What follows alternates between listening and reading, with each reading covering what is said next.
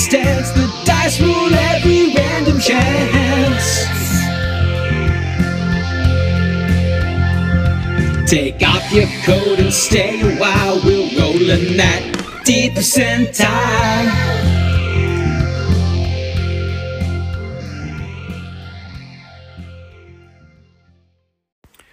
Hi everyone, I've been holding on to these call-ins for a long time. I've got a great number to get through. I don't know if I'm going to do them in a few episodes or whether I'll do one big bumper episode which you can either listen to or not, as you'd like. But I'm just going to dive into them now, I think. Hey Dave, this is Rob from Confessions of a Wee Timorous Bushy. Thanks so much for episode 156. Yeah, the nostalgia, I understand the feelings that you're implying there. It's something you just can't recapture some things, and I've been trying to get my old gaming group back together. We're all scattered across the world now, and it's something I still want to do, but it will be different no matter how we put it together. It's just the nature of things, you know. But I think within that there's something new waiting to be discovered. So, yeah, pursuing nostalgia or pursuing the past isn't healthy, but it's not necessarily a bad thing to revisit it and then find something new. Also, I agree with you with regards to Citadel of Chaos and Firetop Mountain, in that they do have these wacky creatures and it can seem very much out of place. But I think this does have a place, and it does serve a function or has a role within fantasy, in that you don't have to have a logic necessarily. There can be the sense of Alice in Wonderland, you know, of going into another world where things don't necessarily make sense, but they're presented to you in the flesh or in raw, contradictory fashion, and you've just got to roll with it. So that's kind of a fun thing. Also, yes, Death Trap Dungeon does justify itself. It does have an internal logic, and that's probably why it's the most good, decent dungeon.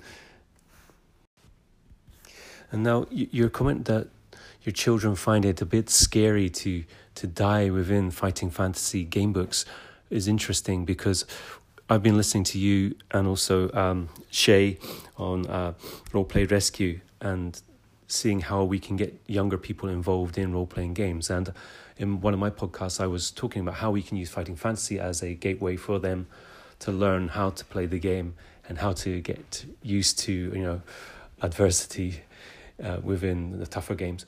But yeah, maybe it's not right for everybody, and maybe I was thinking perhaps role-playing games such as 5e should be presented with different difficulty levels. Is that possible? I mean, you have a sense of that. I mean, it seems to be very much set to easy level, but there's things in the DMG where you can add more challenge. Any ideas on that?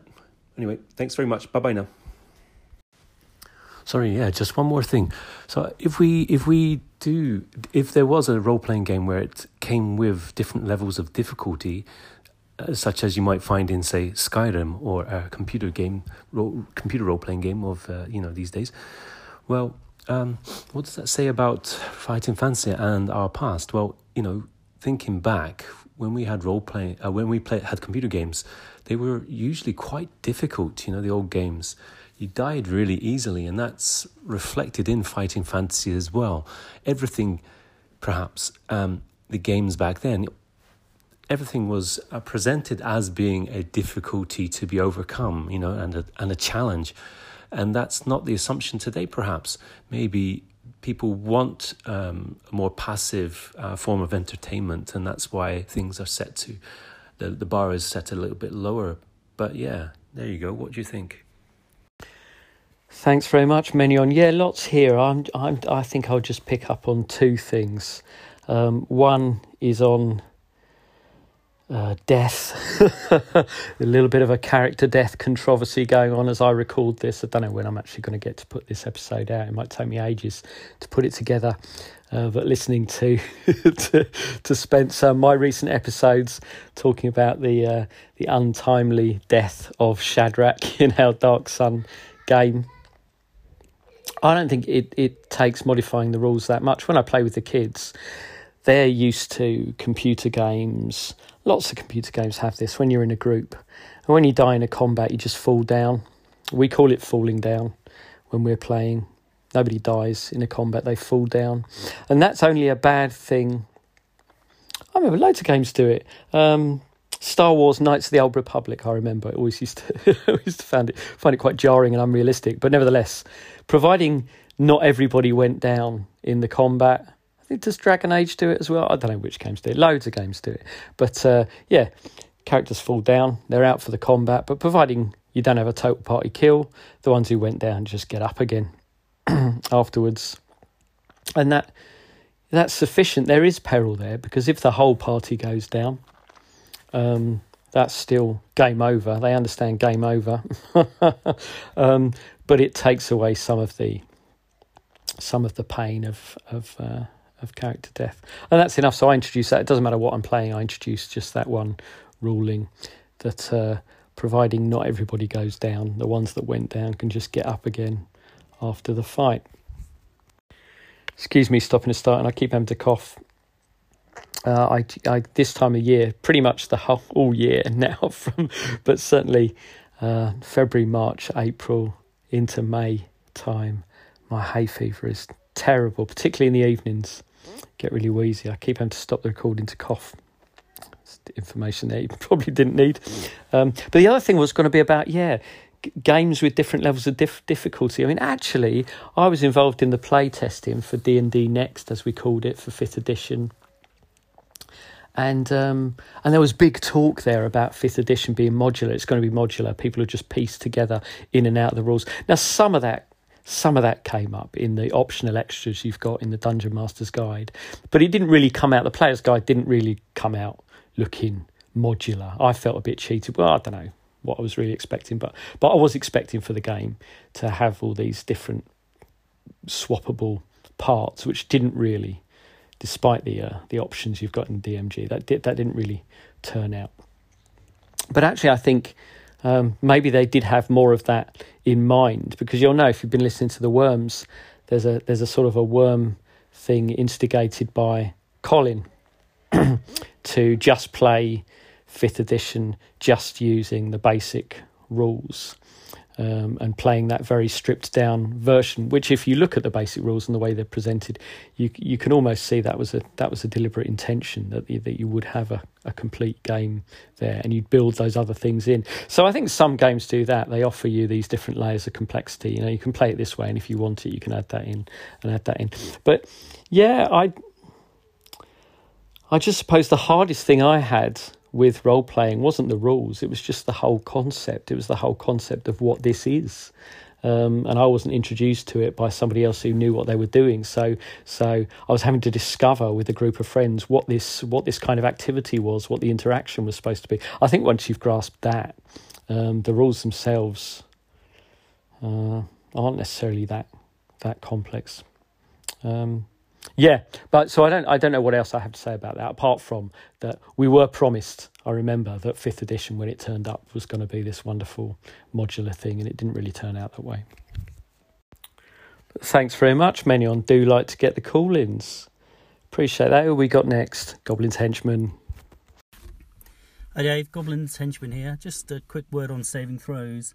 I know I seem to be in a minority here, but I like the slightly obtuse inexplicability of some things in gaming. So I think saving throws are one of those things. I like the fact that, some things aren't necessarily logical, and it introduces a level of uncertainty into it. I like, for example, I don't like THAC0 because I think it turns everything into a mathematical puzzle rather than like, what's the table? And, I ribbed you about this on my own podcast, but things like different level progressions, why do magic users progress slower than, say, fighters? I like that too. Now, things like, as long as it doesn't slow the game down, as long as it's, if you write saving throw in your character sheet or your THAC0 numbers along the bottom, if you like, if you want to call it that, and those things don't slow it down. So I'm okay. Yeah, that's as much as I got of that one. Don't know where it was going to go next. What can I say? Takes all sorts, I suppose. Cheers for the call in. Hey, Dave. It's Hobbs. Hey, man. Where's my Malazan talk? Jeez, it's like I got to pull people's teeth to have people talk about that. In a quarter mile, turn left onto Fairview Drive. I really want someone to come on my show and do a Malazan Book of the Fallen review with me to talk about the whole setting, or have a whole new show or something. Anyway, second of all, I got to talk about saving throws, man. So I think all these things are correct. It does feel arbitrary. It was important to them at the time. It makes sense that we can choose them to work the way that we want them to. But I think it's fun to roll under abilities and above. I like just this obscure, esoteric, formulaic stuff that we're doing when we look through our books to find these. I've been playing a lot of second edition lately and really seeing it. Anyway, love saves, love you, later. Jason Hobbs, thanks for the call in. You'll get your Malazan episode. Actually, I'm holding in my hand, it's my Easter holiday. I've finally got to my second Malazan book, although it says in the intro, actually, this isn't really Malazan. It's in the same world, but it's nowhere near the Malazan Empire. But it is the first collected tales of Bauchelain and Corbel Broach, collecting together Blood Follows, Lisa Laughter's End, and The Healthy Dead. I've read Blood Follows, and when I've read the whole lot, I will say something about them and the book that you sent me as well. Yeah, on the esoteric nature of saving throws, yeah, Goblin's Henchman is obviously not alone in that, and I can see something to it. I kind of think if you're in for ODD and BX, then maybe, I don't know, maybe you just need to make a little bit of effort to come up with ways of using the saving throws. I mean, I certainly think, I'm looking through my old school essentials book, pages and pages of monsters. All right for characters. Do the monsters each need 5 saves? Most of the spells that characters are going to use on them just use a spell save. Maybe characters will occasionally use poison, but I don't think it comes up that regularly. I think at least the monsters could do without 5 saves, couldn't they? And that would save a whole great chunk of the rule book. But certainly when I'm putting together scenarios for old school essentials, I'm always looking for nifty ways of using the saves, and nifty justifications for why this should be a save versus paralysis or whatever else. I kind of think that's what you're in for. So I'm in agreement with you there. I just think, well, obviously if I was building it from scratch, which I recently did for my Dark Sun game, I don't need the 5 saves. Thanks for the call in. You'll get your Malazan episode. I don't think I know Stephen Erickson well enough to talk about his whole oeuvre, but definitely these 2 characters I'm very much enjoying. I'll catch you soon. Thanks for sending the book. Hey Dave, Jason here. If I didn't, I think I said so, but the Kumite rules were really good. I really enjoyed them, and I look forward to seeing those as they maybe get fleshed out a little bit. I don't think they were too complicated. I think you have to have the investigation in there too. I think it just, if you're holding Kumite, you need to accept it's going to be a 4-hour session or whatever. It's going to be a little bit longer session because it's a tournament and it's a special occasion. So I wouldn't let the time thing bug you too much. That's just a game you have to start earlier, and just let everybody know, hey, this is going to be a little bit longer session. And then, like we talked about a couple things, like the player characters could face off against each other in the first round or maybe in the second round. I don't know. But overall, I really enjoyed the rules. I thought they were well done. And, yeah, I really enjoyed it. You did a great job. And, you should be proud. It was a great session. Thank you for running it. Hey, Dave, just listen to Purple Worm. And I know you got multiple podcasts and homeschooling and all kinds of stuff going on. You're a busy guy. Mud Harbor Zine. But in addition to the ninja episode, if you run out of things to talk about, witches and RPGs would definitely be a cool topic. And obviously I'm not talking well, am I? Obviously you're well versed in the subject, so I would be interested to hear your thoughts on it. Cheers, Jason. So there is still an episode, a ninja episode, with your request at the start of it. Just really keen to do it justice. And yeah, which is definitely, but again, I feel a bit of pressure for it to be really good. Maybe ninjas and witches. Anyway, I'm sure, watch this space, I'm sure the ninjas will emerge at some point. Actually, this is as good as a time as any to mention a game which I will do an episode on at some point. What's it called? I'm not going to be able to remember the name now. Sonia and Conan versus the Ninjas, or Sonia and Conan against the Ninjas. It's only been out a couple of days. Came up on my feed, and I immediately pinged out to everybody that knew me. Why have you not told me this exists? You better not have known this existed. I mean, how good is that? Sonia and Conan against the Ninjas. It's brilliant. And when I've got the game, I had to get it on itch. It's a collaborative storytelling game. I've already played it with the kids. I'm going to do an episode. It's brilliant, but just spot on. I mean, my love of sword and sorcery and ninjas, and then I didn't know what I was getting. I thought I was getting yet another sort of OSR-y sword and sorcery type heartbreaker, and not. It's basically like if you've played any of these storytelling games like Universalis. I've tried to play Universalis with the family, but there's too much passing around of beads and too many rules for how to pass the story and take over the story. Whereas this is it basically is Universalis, but it's really, really beautifully designed and light. And I can't say enough good things about it. And I will do a whole episode at some point. That was a digression. Yes, the Kumite. So I'm thinking I probably didn't do the Kumite justice when I mentioned that in an episode. And I was thinking that'd be another good episode to go through the rules for the Kumite. But if you have backed Mud Harbour, you will see the Kumite rules, because it is one of I'm glad that I've play tested it. I'm pretty confident about it. And it is one of the Kung Fu dungeons. Tim Schultz of Gothard Manor says, I can't wait to see a Kung Fu dungeon. What's a Kung Fu dungeon? Well, Kung Fu dungeon is sometimes not a dungeon. Sometimes it's a Kumite. But you will see those. So Mud Harbour, I think we've had to make a hard decision about Mud Harbour.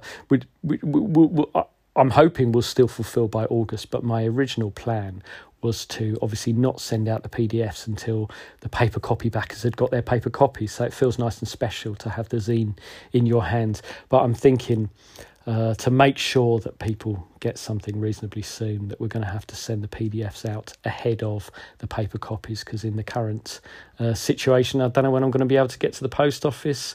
Printing arrangements have had to shift. I'm hoping we can still fulfil when we said we would. But my own plan had been to send the PDFs out afterwards, and it looks like they'll probably go out first, so that people can actually have the materials in some form. So yes, so more on the Kumite to come, and watch this space for a ninja episode as well. Thanks for the call in, Jason. Appreciate that. All right, so I finally got some call-ins. That's not the bumper episode I warned about, but I really have broken the back of it. I've managed to get everything else organised. I've got loads of response to my editing rant. That's an episode. A bunch of interest in the Dark Sun stuff. I'm really pleased that's captured people's imaginations. Lots to talk about there.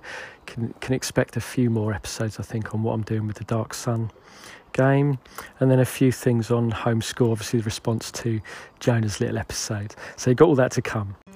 Meanwhile, I'm going to say thanks again for the call-ins. Keep them coming in. I love to get them, even if it takes me a while to get around to responding to them. So thanks to Menion of Confessions of a Wee Timorous Bushy, Goblin's Henchman of the podcast of the same name, the legendary anchorite Jason Hobbs, and of course Jason of Nerds RPG Variety Cast. I'll catch you all soon. I had to re-record that bit because I'd called Jason the other Jason. Jason, I know I get your surname wrong on occasion, but you are very much not my other Jason. Cheers for all the call-ins. I'll catch you soon. Thank you for listening. If you'd like to contact Dave, please leave a message on Anchor, email dpercentile@gmail.com, or find him on Twitter at d_percentile.